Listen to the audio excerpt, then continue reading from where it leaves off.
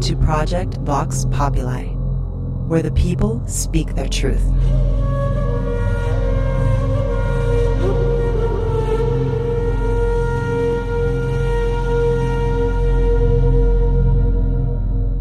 Many people think you're crazy because you question everything. The crazy ones are the ones who question nothing. If you have to be persuaded and reminded and pressured and lied to and incentivized and coerced and bullied and socially shamed and guilt-tripped and threatened and punished and criminalized, you can be absolutely certain that what is being promoted is not in your best interest. Those are the words from Ian Watson. Does it provide immunity? Yes, only for the manufacturer. Tonight we bring you a medical doctor who has been working on the front lines and was also had what some may consider paranormal experiences. This is another Veritas Vox Populi, where the people speak their truth. You are listening to Veritas. If this is your first time, welcome home. To listen to tonight's full interview and all of our material, join the Veritas family and click on the subscribe button at veritasradio.com. You can make your purchase with a credit card, PayPal, cash, check, money order, and even cryptocurrency. We are now accepting Bitcoin, Litecoin, and Ethereum. Don't forget to visit the Veritas store for Focused Life Force Energy, MMS, CBD Pure Hemp Oil, Pure Organic Sulfur, flash drives with all our Sanitas and Veritas seasons, and other great products. And if you want to get in touch with Mel, want to be a guest on this radio program, have a guest suggestion, or have feedback, just click on the contact button of our website at veritasradio.com. And if you're listening on YouTube, like, subscribe, and share it. And click the bell to be notified when new interviews are available. And now, here's your host, Mel Hostelrick. Dr. Jeremy went to college, where he got a bachelor's degree of science in biochemistry, studied philosophy and Spanish, went to medical school, and after he earned his medical degree, he completed a residency in internal medicine. Jeremy comes to Vox Populi to discuss nutrition, preventive health, toxins, his COVID-pocalypse, his paranormal experiences, and more. For the protection of our guest, his family, and his employment, we've made the decision to keep him anonymous. I will simply call him Dr. Jeremy. From somewhere in the desert, I'd like to welcome Dr. Jeremy. How are you? Hi, Mel. It's really great to be here and talk to you. My pleasure. May I call you Jeremy? Yes, sir. Jeremy, you and I have been in touch for over a decade. I think you were in pre-med. Were you in pre-med the first time we chatted? Yeah, I think so. I was, or I think I was already in medical school, actually. Okay. Yeah.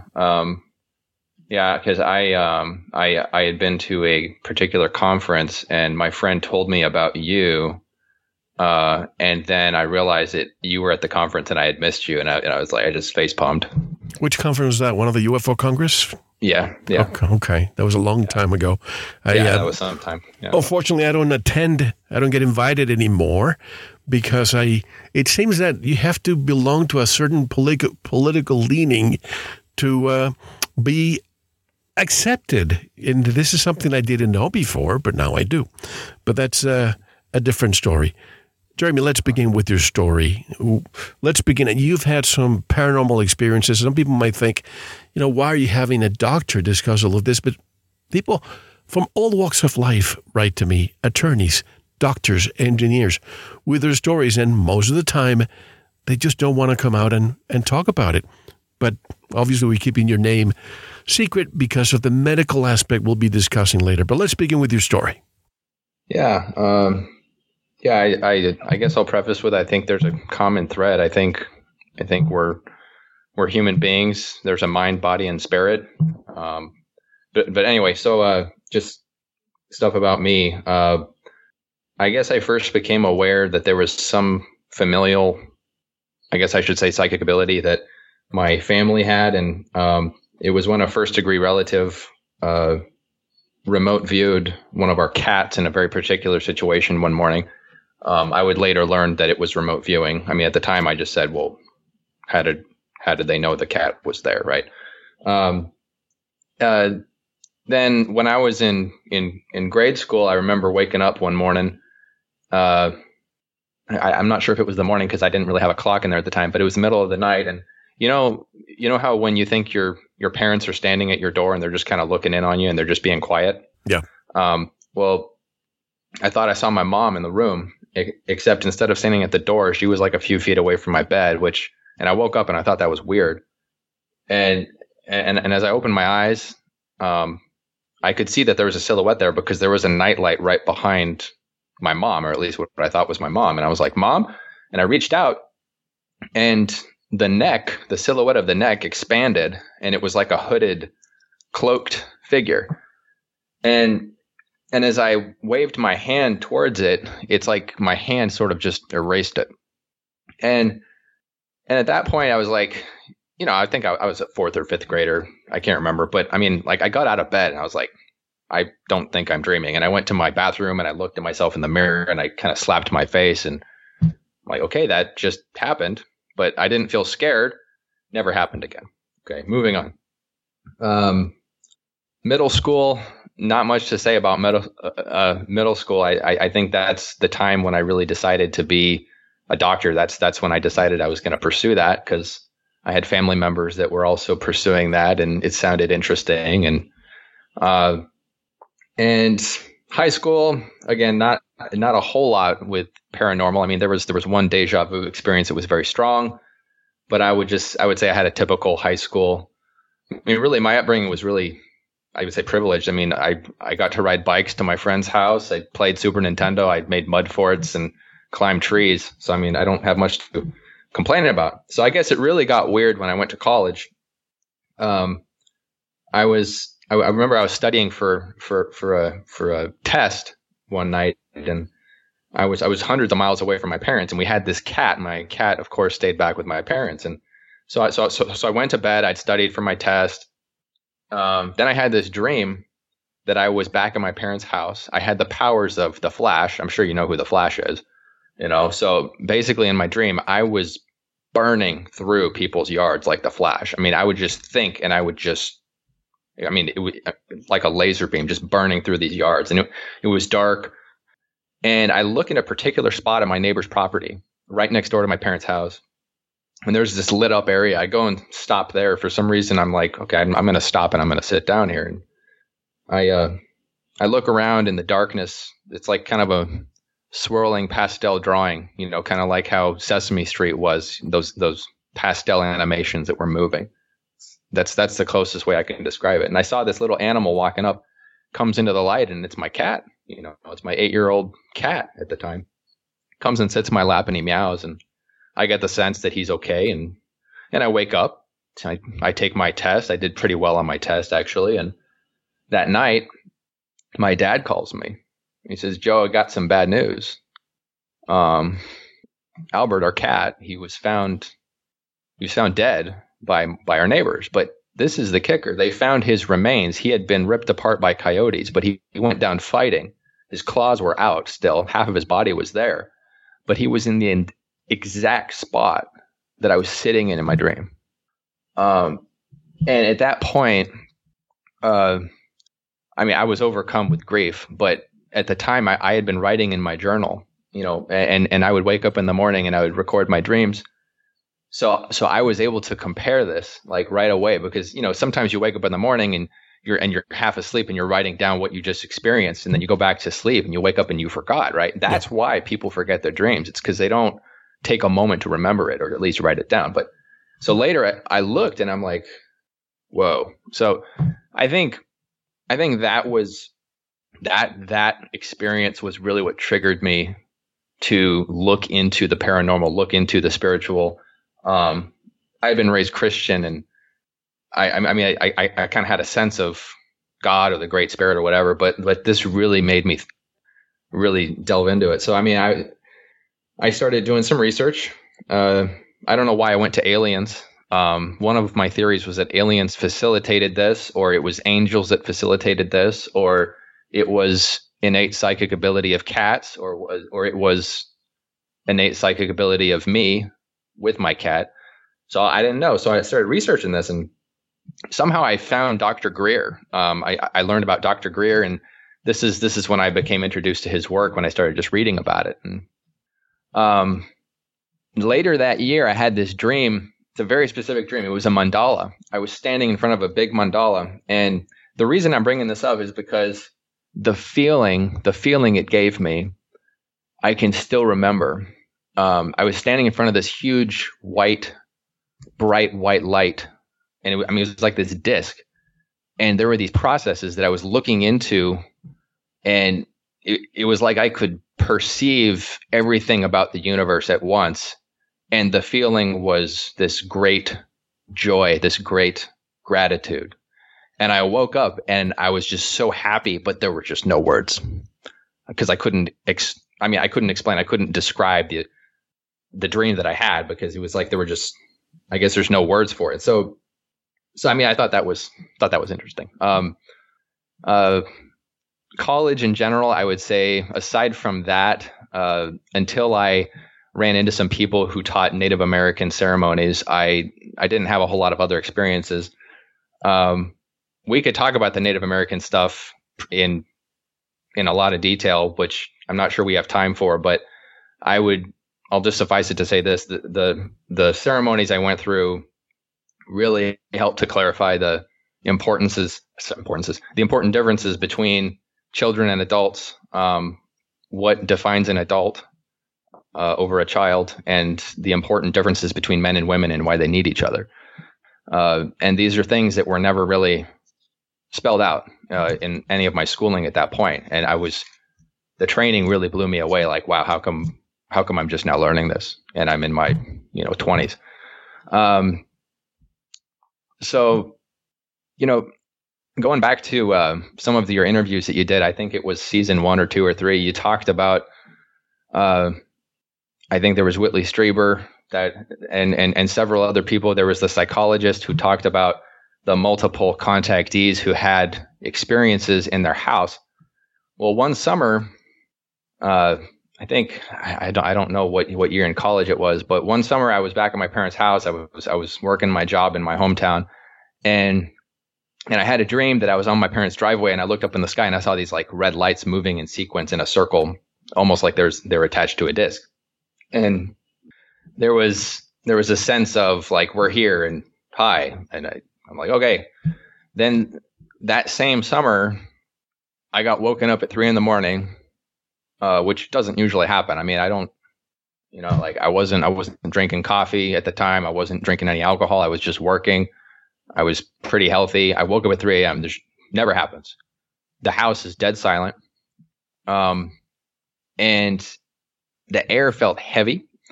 Then I felt like there was somebody in the hallway outside my door, even though I couldn't see or hear anything. I just felt like there was this thing, and then I felt it move closer.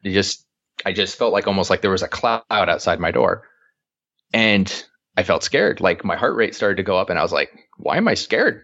This is weird. Like, and then right at the moment I instinctively look at my door, there was just this soft dum dum, almost like you're taking the pad of your fist, and you're just hammering on the door, but you're hammering on it very, very quietly, and there's wood floors in there. So if it were my parents doing this, I would have heard them walking up, because my parents cannot be sneaky.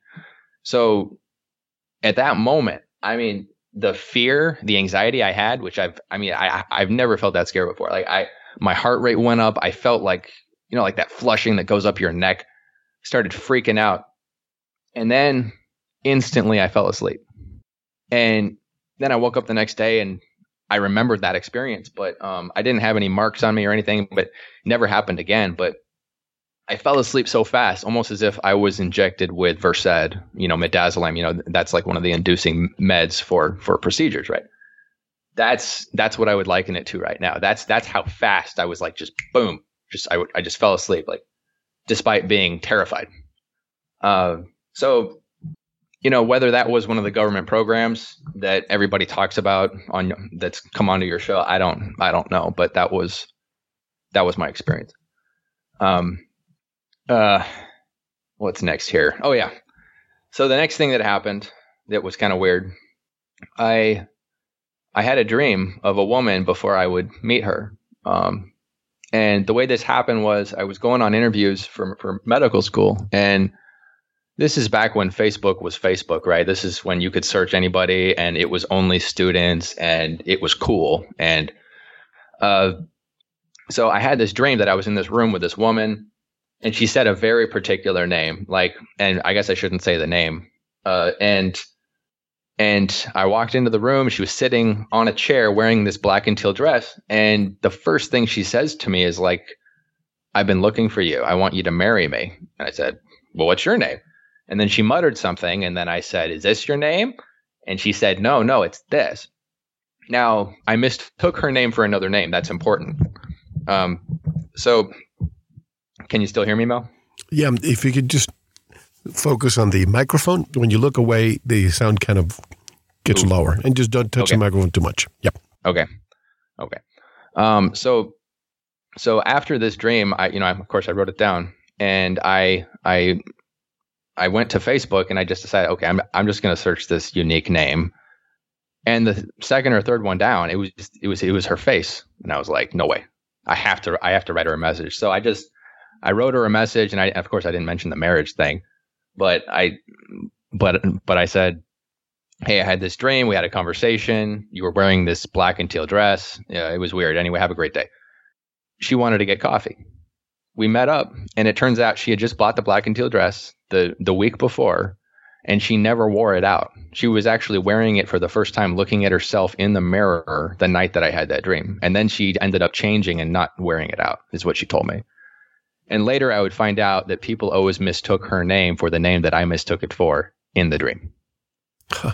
I mean, that's just impossible. There's no way that's coincidence. I think you wrote to me during that time when you had the dream. So it's not like you're making this up. I think you wrote to me, and then things progressed, and the marriage came along, and it continues to evolve, right?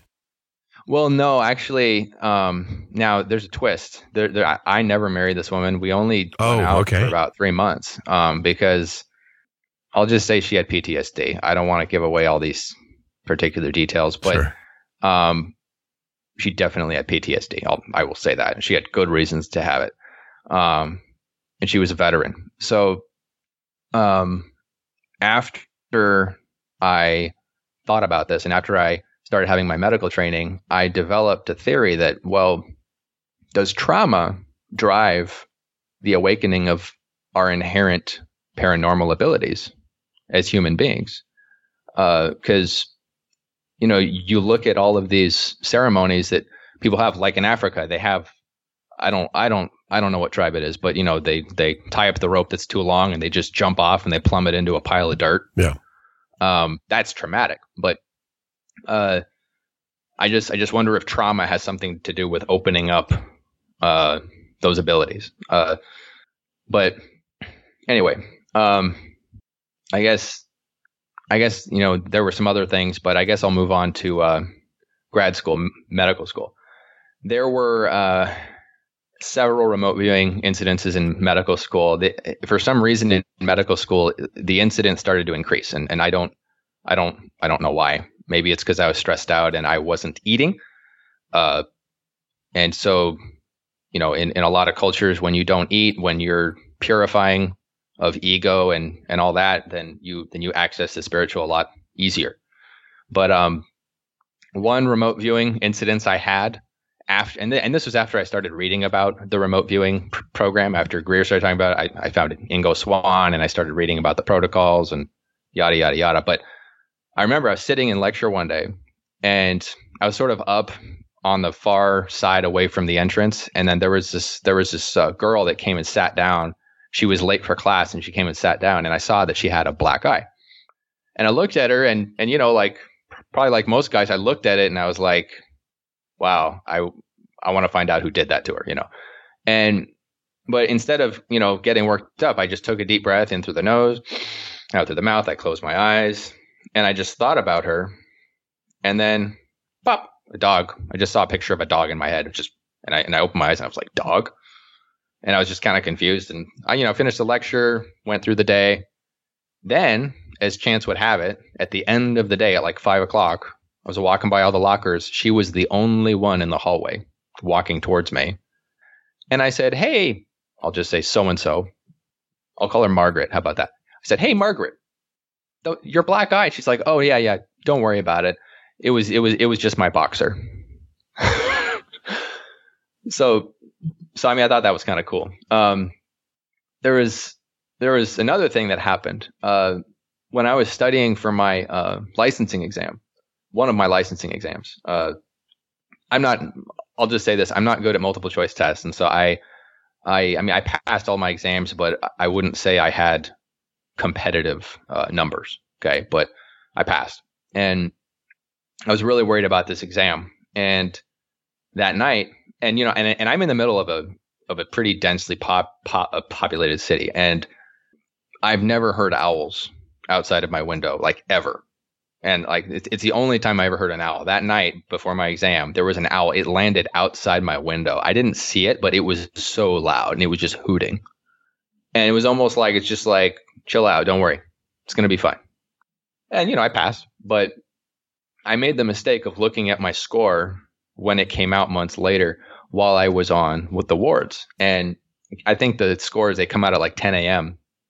So I downloaded the PDF and I looked at it on my phone. And I passed, but I didn't get the score I wanted. So my heart sunk, and I kind of felt sick, and I had to go on rounds. I had to go on rounds with the whole team, and I went into this particular room with my resident, and that patient in particular. The resident had to give that patient some bad news. This person was very sick, and they had heart problems, and they were about to be put on dialysis, and I was, and I just read my exam score, and I was not happy with myself, even though I passed. I was just angry and sad, and I was trying to hide it, but apparently I wasn't, because after he got the bad news from the resident, the resident took a phone call and kind of turned to the side, and then he looked at me, and it was like he was looking through me, and he said, "Are you sure you want to be a doctor?" And it didn't feel like it was a natural thing for him to say. It just felt kind of strange.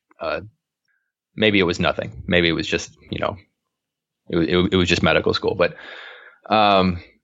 moving on. When I was in residency, the experiences got, there's one that got like really, really strong, really, really real. I was an intern.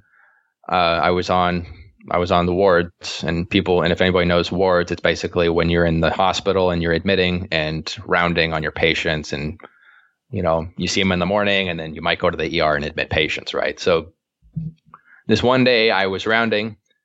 I was going to round in the morning, and then I was going to be admitting from the ER. So the night before, I had a dream, another dream, that I was in someone else's house on their couch, covered in my own excrement, and I did not have pants on, and I was in severe pain. And despair is a word that sort of describes how I felt, but it just despair on steroids. Like it was the most despair I've ever felt in a dream ever.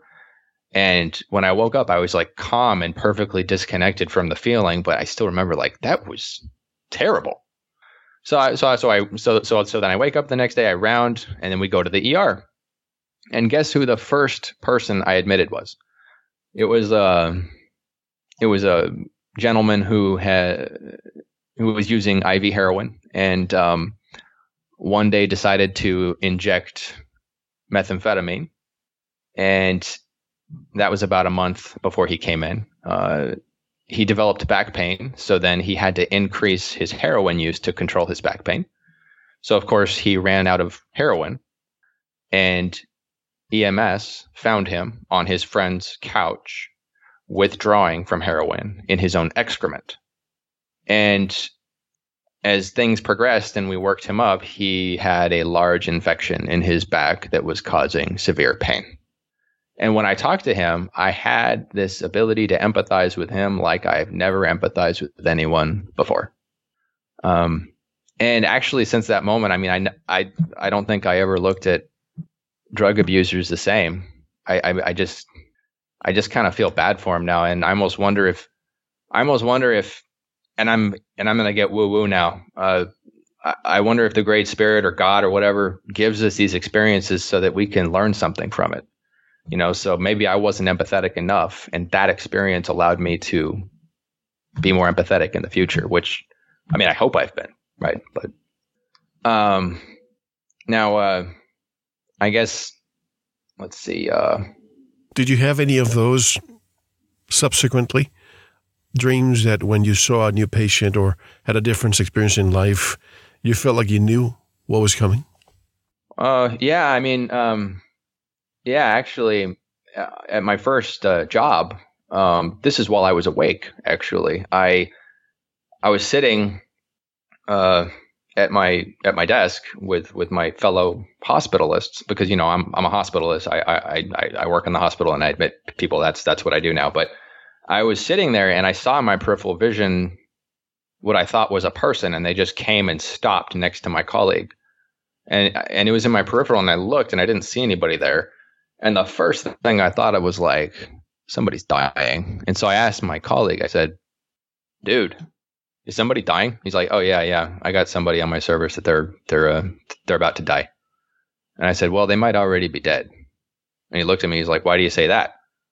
And I'm like, well, just let me know. And so he went and checked. He's like, yep, they died. I guess trying to think of some other examples. I think I've had some sort of mundane seeming dreams about patients that I would see the next day that weren't that complicated. Like there was a particular diabetic patient with some neurological issues that I had a dream about, and then I saw them the next day. So it was, I think it's probably been happening a lot more than I'm even aware of, because I mean, I haven't been writing my dreams down as frequently as I once was. But yeah, I would say it happened at least a couple other times.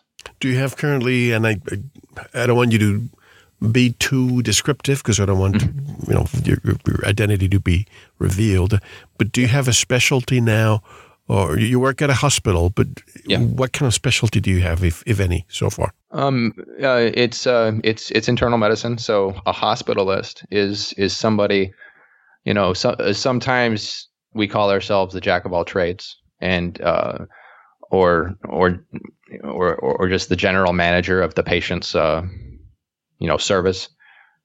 We study adult medicine and take care of the adult. And as far as a hospitalist goes, we're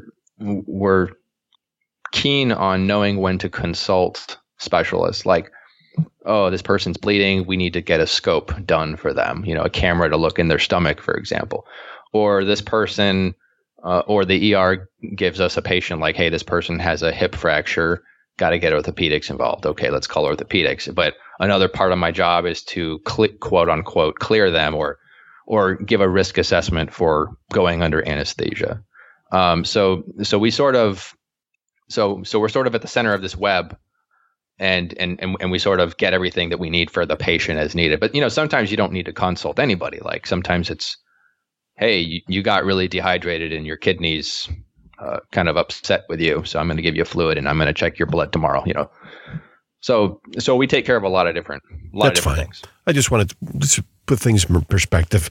Now that we have your experiences out of the way, obviously you have a different perspective than other people, especially.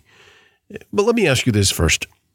Did you ever have when that person, when you were taking that test, asked you, are you sure that you want to be a doctor?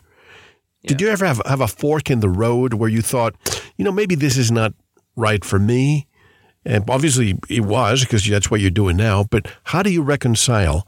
And I'm going to say as it is. We have the Rockefellers. They write the script. You know the whole story of the 13 families and who's in control and all of that.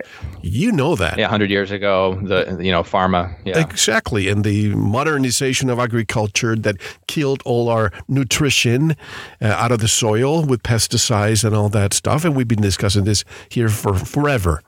How does someone like you, who know the truth, but at the same time, you have to be working diligently and in a way where you can't step out of I hate to use this term, of the reservation.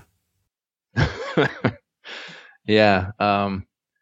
Well, I guess I learned that lesson in different ways, sometimes the hard way, which I can give you an example of. But honestly, that guy, and I'm going to sound weird and people can call me crazy, but I'm just going off of things I've read. Like I've read the book by Malachi Martin, Hostage to the Devil. Now, whether possession's real or not, and whether there's variable levels of possession, I don't know. I'm not an expert, but if it's real, the first thing I thought when I felt like that in that guy's room was that guy is, he is severely ill. He's medically ill, and his soul is hurting because he just got terrible news. So when that happens, generally, that's kind of an opportunity for bad things to move through people. This kind of comes back to the argument: is there objectively evil and good? And I mean, this to me was a sign that there is evil, and it is independent of humans. It wants us. Now, whether you want to call it Satan or Lucifer or anything else, or it's just this tendency for entropy, whatever, like that didn't really shake me. I mean, to me, it was more of a spiritual experience than it was second guessing the decisions I made, because I came in with a different perspective. I mean, I came into medicine with my biochemistry background, with my background in nutrition, already knowing that like aspartame is bad. Like I've had migraines since 8th grade. And when I stopped chewing, a particular product that had aspartame, that's what I'll say, my headaches went away. And every time my headaches came back, it was because it has soy lecithin. Oh, it has preservatives. Oh, it has whatever, so I mean, I guess I knew what I was getting into, and I knew that I had to try to fly under the radar enough so that I can help the patients and educate them, which is really the biggest joy I find in my job, which is like the time that I can take for people that want to talk about it, like talk about lifestyle, nutrition, etc. Do you find some of your colleagues, for example, they admit a patient with severe headaches, for example, and instead of asking, tell me what you're eating, tell me what, I see that you're chewing gum, may I ask what brand, may I see the ingredient? That someone like you probably would ask that question. But your colleagues, they probably would prescribe some, pain medication, some, I don't know, ibuprofen or Tylenol, what have you. Do you see the difference between you and the others? Well, I mean, I guess I see the difference in the approach, because, I mean, if you go through medical training and you do just what the medical training tells you to do, we had half a day's lecture in nutrition. I'll tell you that in medical school. That's it. Half a day standard for all. Half a day for nutrition in all of medical school. Okay. We're going to do what we're trained to do, which is to think about drugs and to be fair, we try to reduce exposures. Like, this is why I like toxicology. Toxicology is a subspecialty of emergency medicine, but internists can do it. But I just like reading about it because there's so much toxicology going on. And, we tell people to stop smoking, to stop drinking alcohol, to stop using their drugs. But we do turn a blind eye to like, oh, there's aspartame in that bowel regimen that I just ordered. Or, the list goes on, or the quality of hospital food, right? I mean, yeah, you can just say hospital food and you don't need to say anything else, right? And this is all hospitals, right? I think Loma Linda is one exception. I think Loma Linda, which I'm applauding, that's why I'm saying it, I heard they outlawed soda. And the reason they did was because Betty Martini went there and educated them on it. Is that right? Yeah. Yeah, I connected with Betty. I've been in touch with her over the last few years. She told me some really interesting stories. Like she also told me that she's the reason the Air Force unofficially tells all their pilots to not take aspartame because aspartame can cause seizures. And once a pilot gets a seizure, it's a death sentence for their career. So is she still well? Is she doing well? Is she doing well? Yeah, she's doing well. I think I haven't talked to her in several months. I mean, I think I called her around Christmas time, and she was doing okay. She was doing okay. But I mean, now that I think about it, I mean, I think I'd like to reach out to her. Yeah, that's the problem. We think about our good friends who have been with us on this show. For example, today, heard yet Dr. Paul Hellyer, the Honorable Paul Hellyer passed away yesterday. Yeah. And, we hear of people that I've been thinking of lately. I've been thinking of Dr. Betty Martini. And sometimes people say, oh, did you know that so-and-so? So before that happens, I always want to reach out. With Paul, you know who he was. I told him during our last talk that I wanted, if he made it to 100, I wanted to have a Veritas celebration with them. And he told me, if I make it, if I'm still lucid, I guarantee you that I'll be with you. But he wanted to be productive until his last day, and he was. So to the families and friends and all of our listeners who had the privilege to know Dr. Hellyer, my thoughts and prayers are with you. But again, in this last year, I want to know, you as a doctor, how did you feel being a doctor in the past year? We thought 2 weeks to flatten the curve have now turning into 2 years, and there's no end in sight. Yeah. Well, my impression, I guess, when all this first started happening, and I think I thought of this, I want to say maybe January of last year or February or something. So it was over a year ago. And when they started talking about these lockdowns and don't come in, the first thing I said was, well, how many people are going to be found dead at home from heart attacks, strokes, etc., things that you could manage if you just come in? Because I mean, I worked at a VA, and those veterans, they're, I was saying it's hard to kill veterans, right? And and I've seen some really tough guys just sit on their pain, and man, you should have come in sooner. But COVID, the pandemic, I mean, that probably just made so many people sit at home and just sit on whatever symptoms they might be having. And how many of those people were found dead? Do we know? Because we all, and I know we all talked about this. I know you talked about this. You could say those people died because of COVID, right? Not the virus in their body, but because of the restrictions or the recommendations to stay home, right? Then you can still attribute it to, quote, COVID. So, so that was my first thought, was like, we're telling people to not seek care potentially by locking down. The other thing that was really weird was that there wasn't like a guideline, because people were just flying by the seat of their pants, honestly. Like, I remember the chain emails with some of my colleagues when we started considering, like, hey, maybe we should just empirically put everybody on blood thinners and steroids. And, so I got to see how the inpatient management strategies evolved over time. So it was definitely an interesting development of the guidelines, I guess, to manage folks in the hospital. Blood thinners. When did you start subscribing to that thought? Is it when you started noticing that there were blood clots involved in this situation? Well, yeah. I mean, we're seeing so the strange thing about COVID was, their X-rays, they have these patchy opacities that almost looks like ARDS, which is, acute respiratory distress syndrome or adult respiratory distress syndrome. It's a finding on the X-ray. So typically people come in and they have, some flu-like symptoms, and then you see opacities on their X-ray, and then you say, oh, you need some oxygen. as people started working these people up, as doctors started working these people up, one of the things that we should always be thinking about when somebody comes in with low oxygen, there's a rule that we get taught. It gets hammered into our heads.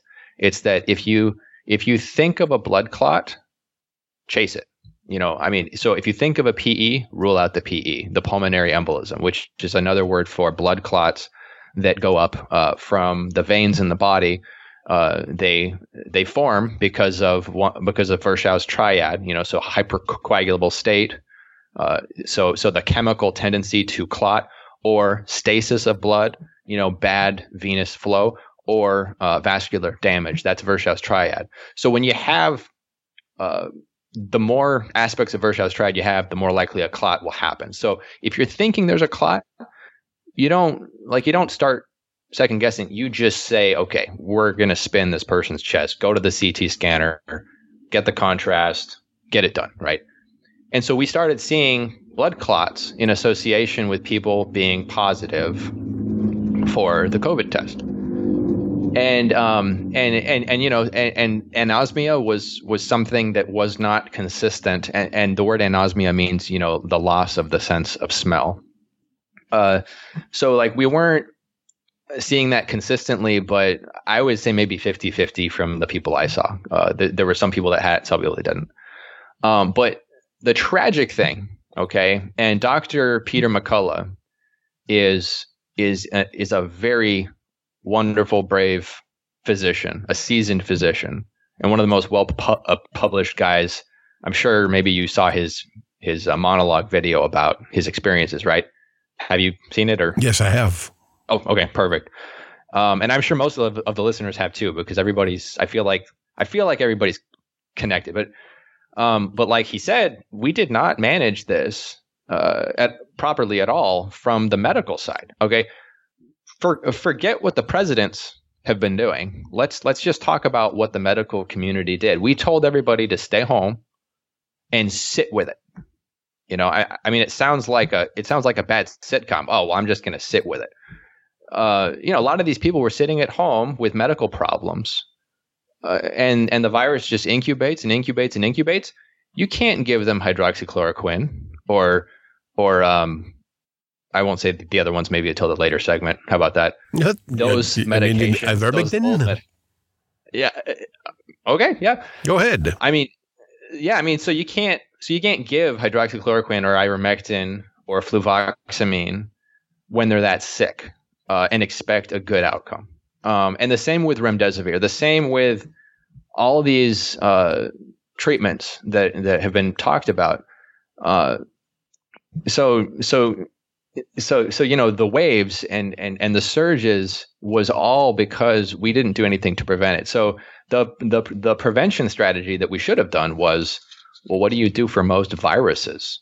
Well, you support the immune system with micro and macronutrients, like stay away from too much sugar, stay away from processed foods, make sure your vitamin D is good, make sure that you're getting extra zinc and quercetin to facilitate the zinc's absorption. And if everybody took mega doses of vitamin D at that time, if everybody had done it, I wonder what would have happened. Because have you heard of the SHADE trial, Mel? The SHADE trial. Refresh my memory. SHADE in all caps, the SHADE trial. So I don't remember what journal it was accepted in, but it was a low-powered study, and it was hospitalized patients with COVID. So they gave the control group obviously nothing. And vitamin D. What happened? Yeah, exactly. So the control group didn't get anything. And then the other group of people got vitamin D2, okay? Not D3, D2. So I think, and I mix up the numbers, but it was on the order of 60,000 or 70,000 units of vitamin D2, and they got it every single day for like over a week. And they compared the vitamin D2 megadosers to the control group. The control group had a critical illness rate consistent with some numbers coming from the nation. In that study, it was a 50% risk of going critical. And you know what happens when people go critical with COVID. Their risk of death skyrockets. And we can talk about that later too. But guess what the percentage of critical illness was in the vitamin D group? Guess. 2%. Wow. You go from 50% to 2%, and you just give them tens of thousands of vitamin D2. That's it. So my question is, why wasn't this adopted into the at least the inpatient guidelines?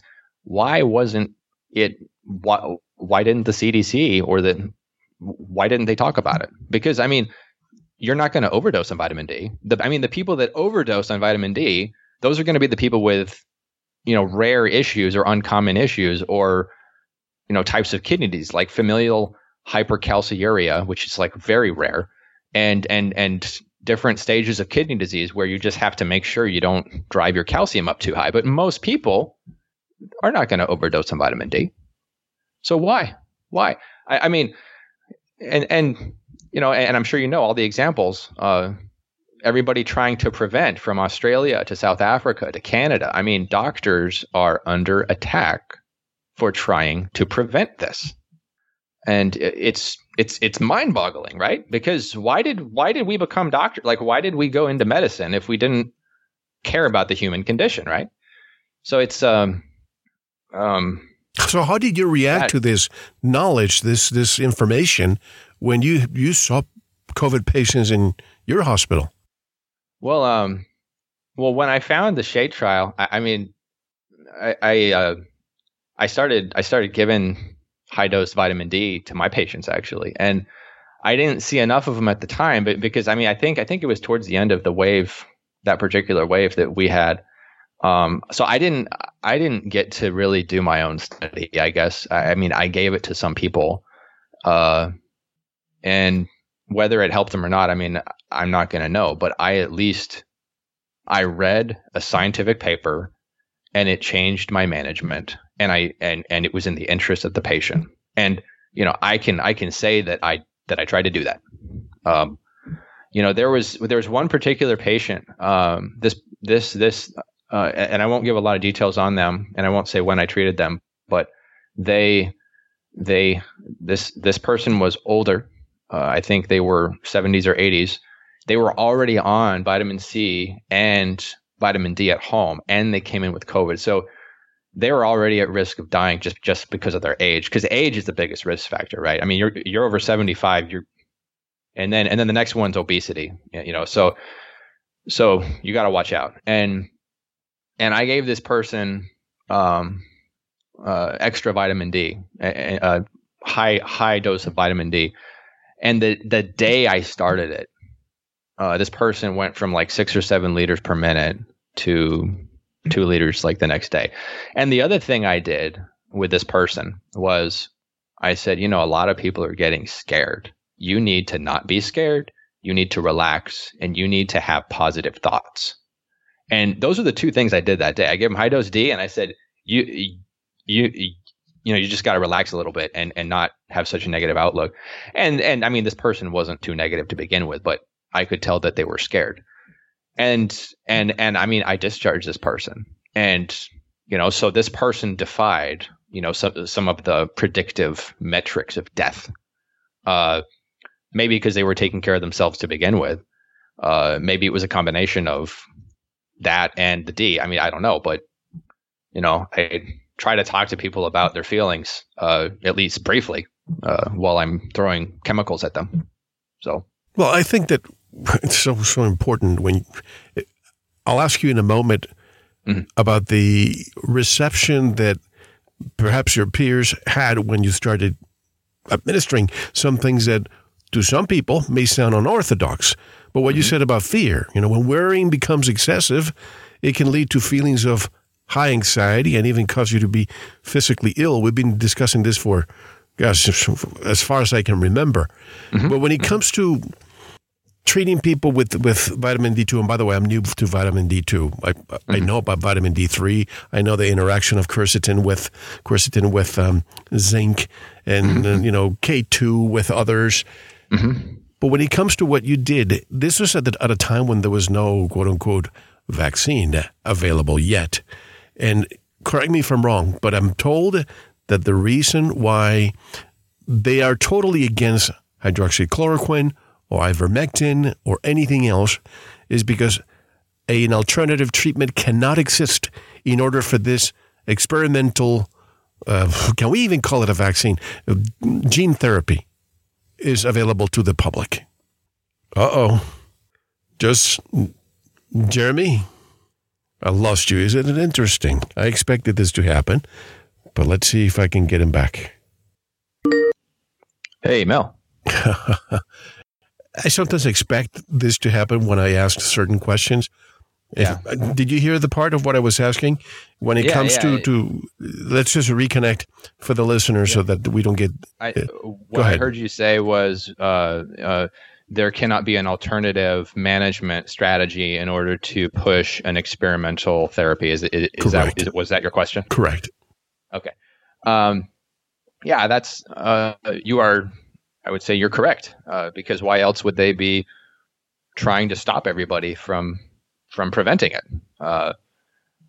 So you say not vax, and we can certainly get into that. I don't know if that should be the next segment, but trying. By the way, I know you're wondering. I will no longer post anything that I deem risky on YouTube. So what I do now, folks, if you're listening, I'm going to put a picture of the program that we're advertising, if you want to call it that way. And basically, I'm going to include the link to the interview, and you just click on it on the description of YouTube. But I will no longer give the censors of YouTube the pleasure of continuing to give me strikes, deplatforming me, or deleting the channel. We already lost our Vimeo channel with over 1,500 videos, and it was a private channel. So anyway, just want to let you know you can say whatever you want. Wow. Okay. Great. So I just sent you another email there. It's just a whole list of links of different things. And if you scroll down and you click on the postmortem study, find the postmortem. I mean, you don't have to open it right now, but basically there was a postmortem study, and it was published in April of this year, and it was an 86-year-old man who received the first dose of, I believe that code is bleep Zor vaccine. People should be able to figure out what I said. So he died 4 weeks later. Now the details of his death are, so he got the first shot, and I don't even think he got a second shot. And 18 days after, he comes in with diarrhea. And again, he's an 86-year-old guy, so he's probably got vascular disease. So he comes in with diarrhea. So then they work him up. They do a colonoscopy. They find an ulcer in his colon. So what does that mean? Ischemic colitis. So ischemic means no blood flow or poor blood flow. Colitis means irritated colon. So he gets the shot, and then, oh wow, 18 days later he gets a ischemic colitis flare. Then they were able to check spike protein IgG levels, which were elevated, and then they looked at his nucleocapsid IgM levels, and those were not there. So that's interesting, right? And so then after some days in the hospital, he contracted COVID from his roommate. Then he died. He died of bronchopneumonia and kidney failure. So my putting it together statement was, got the shot, hypercoagulable state, right? We talked about Virchow's triad. So hypercoagulable state from a shot in a guy who's already got poor blood flow disease, probably in his whole body. It sets off his bowel disease. Then he gets the actual infection, which cytokine stormed him, and then it caused multi-organ failure. That's it. I mean, I'm frankly amazed that this got accepted, because I mean, the writing is on the wall with this article. So it's it's a good article to share. I want to just come back here because we had, I'm not going to name his name, but we had him twice last year, a doctor who from the beginning, I have to give him credit for this. He said, this is going to cause cytokine storm. This is before anybody discussed this at all. You know exactly who I'm talking about. Exactly, yeah. But my respects to him for saying that. And this is exactly what they're finding. And you sent me an email, I think it was yesterday, with the postmortem of an autopsy, where you kind of you made a metaphor or parallel. If it's flammable, right? Remember what I'm talking about? Oh yeah. Tell me more about that. I think that's interesting. Yeah. I come up with these little sayings postmortem. Oh, here we go. Oh yeah. So I did send that. Okay.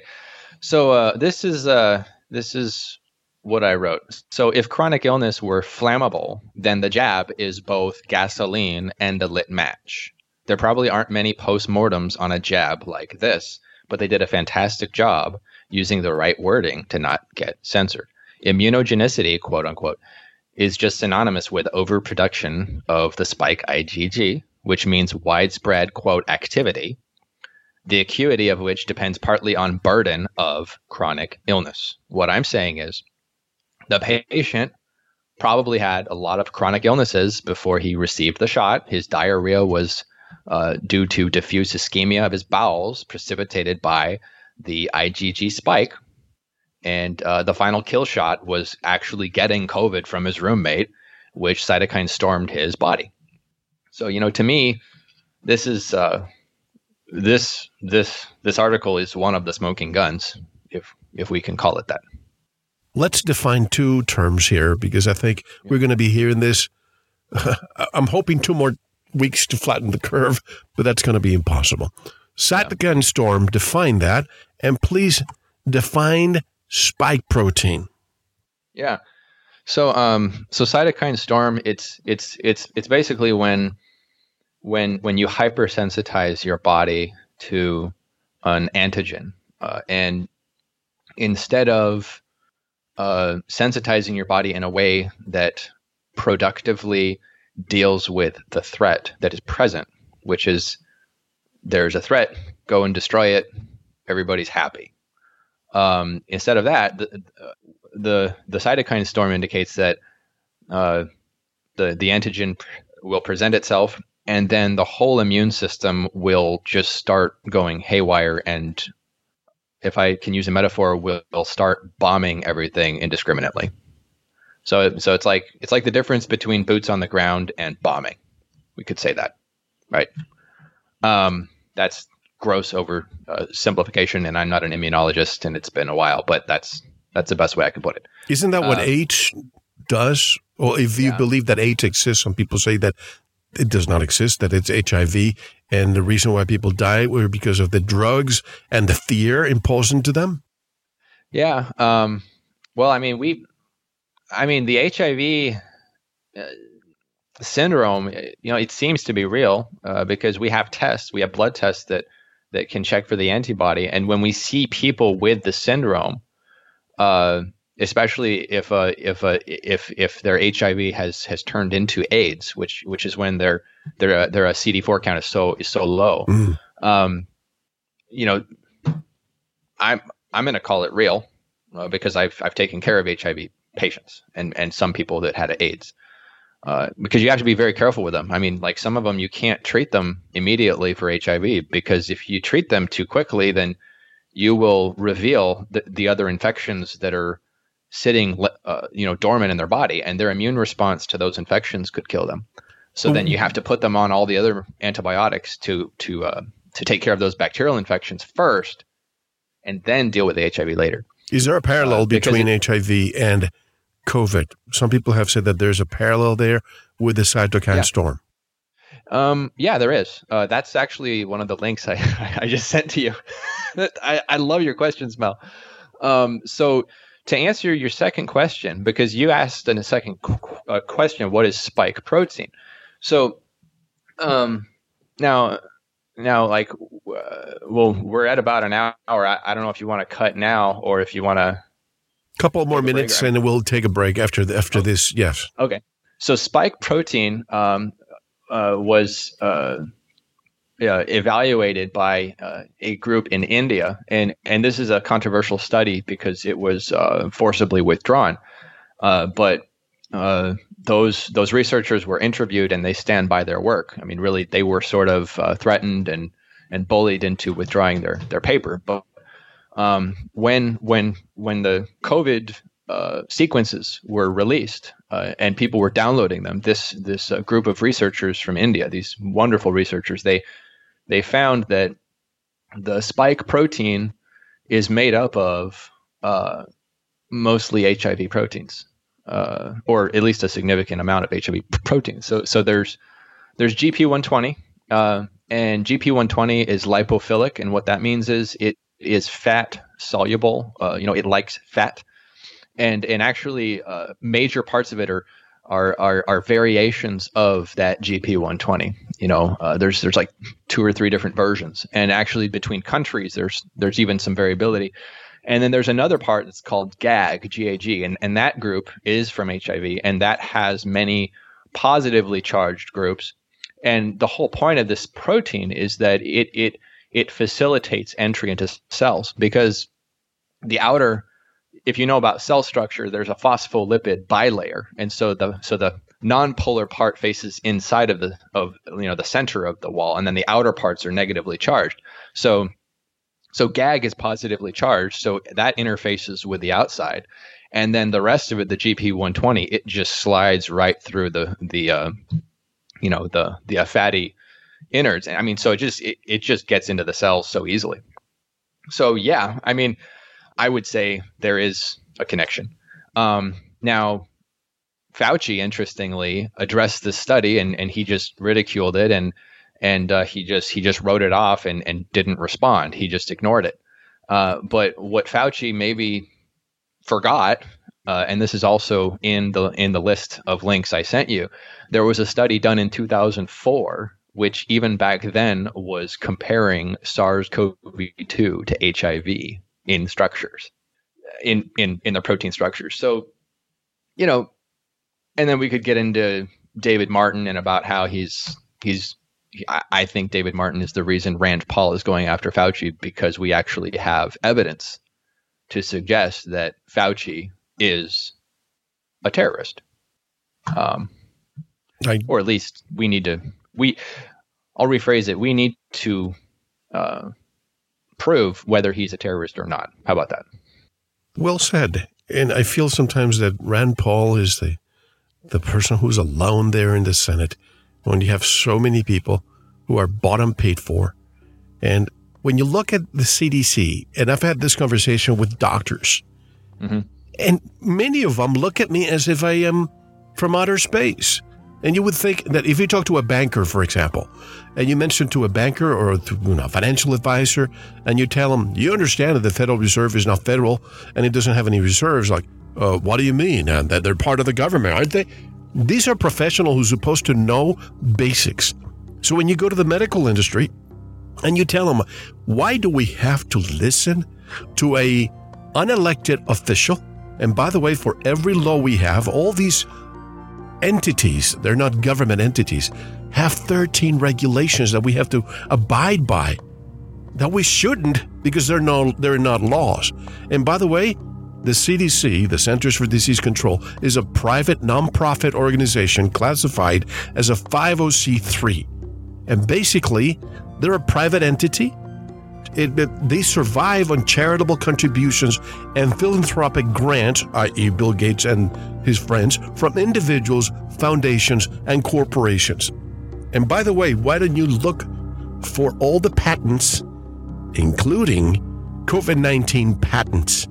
So you're going to tell me that the fox is not guarding the hen house? I want to discuss this and get deeper during part 2. Usually, I ask the person to give me contact information, the title of a book, or what have you, but you don't have either. You're just coming to Vox Populi to speak your truth. Am I right? Yes, sir. Well, that is correct. 1 more hour with Dr. Jeremy. We're going to get deeper. I have lots of questions. We wanted to just explain his story. Some people might say, hey, why do you need to talk about the paranormal stuff? Because that shapes you. That shaped me. I have my own unexplained. I don't call them paranormal because that would think that it's not normal. But what if it's normal? What if it happens to so many people? But we are ridiculed at an early age and we just stop talking about them. But I bet you this happens more often than we think. It's just that people block them. They don't want to be ridiculed. But I'm glad that you're in a safe platform with me here to discuss more. This is Mel Hostelrick. You're listening to Veritas Vox Populi. And my special guest today is Dr. Jeremy. One more hour coming up. Don't go anywhere. Thank you for listening to the first part of this important Veritas interview. To listen to the rest and all of our material, proceed to the member section or join the Veritas family by subscribing. Click on the subscribe button at veritasradio.com. You can make your purchase with a credit card, PayPal, cash, check, money order, and even cryptocurrency. We are now accepting Bitcoin, Litecoin, and Ethereum. Don't forget to visit the Veritas store for Focus Life Force Energy, MMS, CBD Pure Hemp Oil, Pure Organic Sulfur, flash drives with all our Sanitas and Veritas seasons, and other great products. And if you're listening on YouTube, like, subscribe, and share it. And click the bell to be notified when new interviews are available.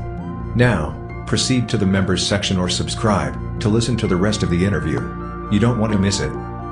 Thank you for listening to Veritas. Because you don't want to believe. You want to know.